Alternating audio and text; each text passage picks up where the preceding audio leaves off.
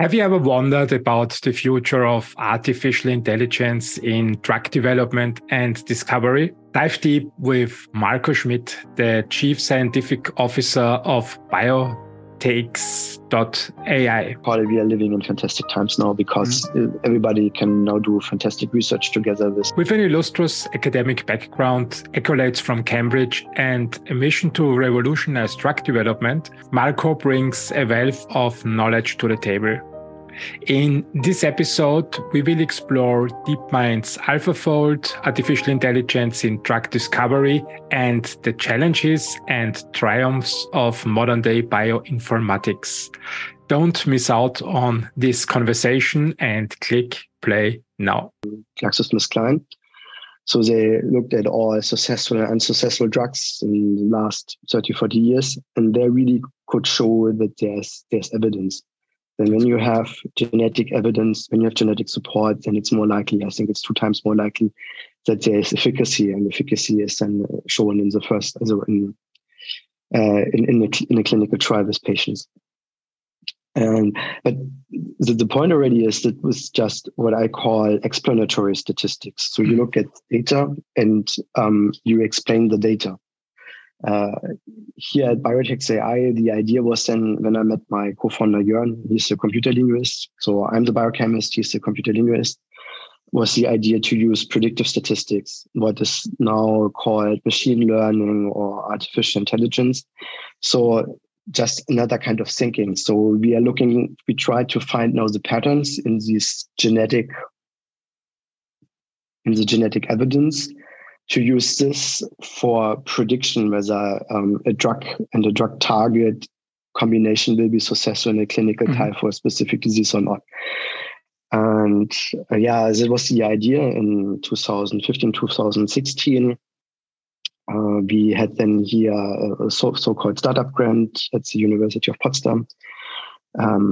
After this, we then joined, and it was, I really have to say, we joined Startup Bootcamp Digital Health Berlin, so an accelerator program here. And then we also founded then Biotx.ai, our company. And now we're working more than 4 years on this. And congratulations. 5 years, 5 years. So you are over the worst phase of a startup. So the first 3 years are crucial, and then comes the big success.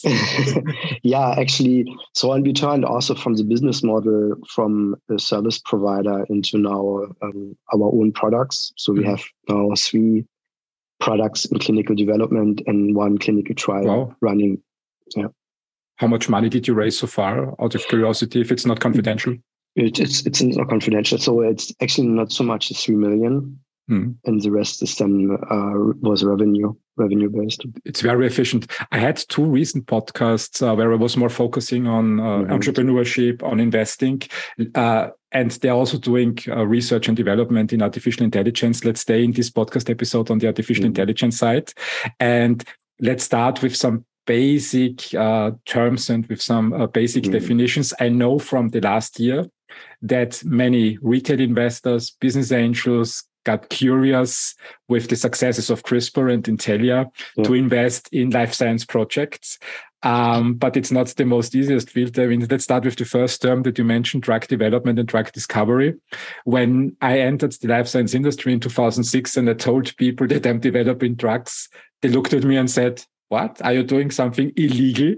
And to avoid in the times of cancel culture that this podcast episode is taken down, let's start with defining drug development and drug discovery in the context of this episode. What is your definition of drug discovery and drug development? So first of all, so to make it clear, so this is not illegal. I know that these 2 words, because when you're German speaking, then there's often a misunderstanding. So here I would like to focus. We are working on medications.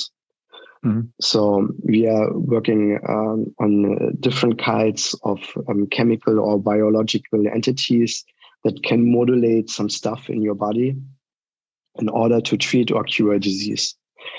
Then the next, what you asked, drug discovery and drug development. So normally discovery means that you're in the early phase of your development. Discovery means then that you you still think about the disease, what are the mechanisms of the disease, how you can treat the disease. And then you start developing ligands, try to test the ligands in vitro models, so in disease models very easily. And that's why there's still this discovery thing, because it's like the land is not completely, it's still unknown and you are the first entering it.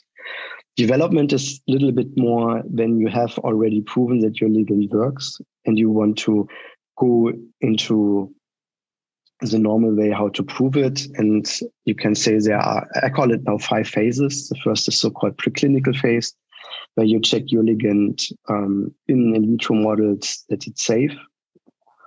The next one is the so-called phase 1 clinical trial. And here it's still looking at safety.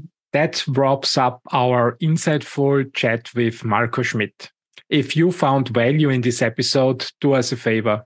Hit that like button, subscribe for more, and share this with your network.